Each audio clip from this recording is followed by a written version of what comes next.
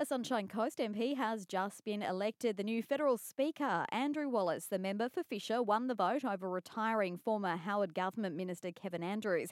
He'll replace outgoing Speaker Tony Smith, who now returns to the backbench ahead of his retirement at the next election. Police are appealing for CCTV following reports of several home break-ins in the Mountain Creek area. Early Monday morning, police say a resident in Keppel Place was woken by their barking dog. They were then confronted by a man standing in their driveway who threatened them with a knife and attempted to steal their vehicle before fleeing on foot. The offender had earlier used an implement to force open a locked door to gain entry to the property. The accused is described as Caucasian, about 6 feet tall, and was wearing a black baseball cap, a white hoodie, black shorts and running shoes.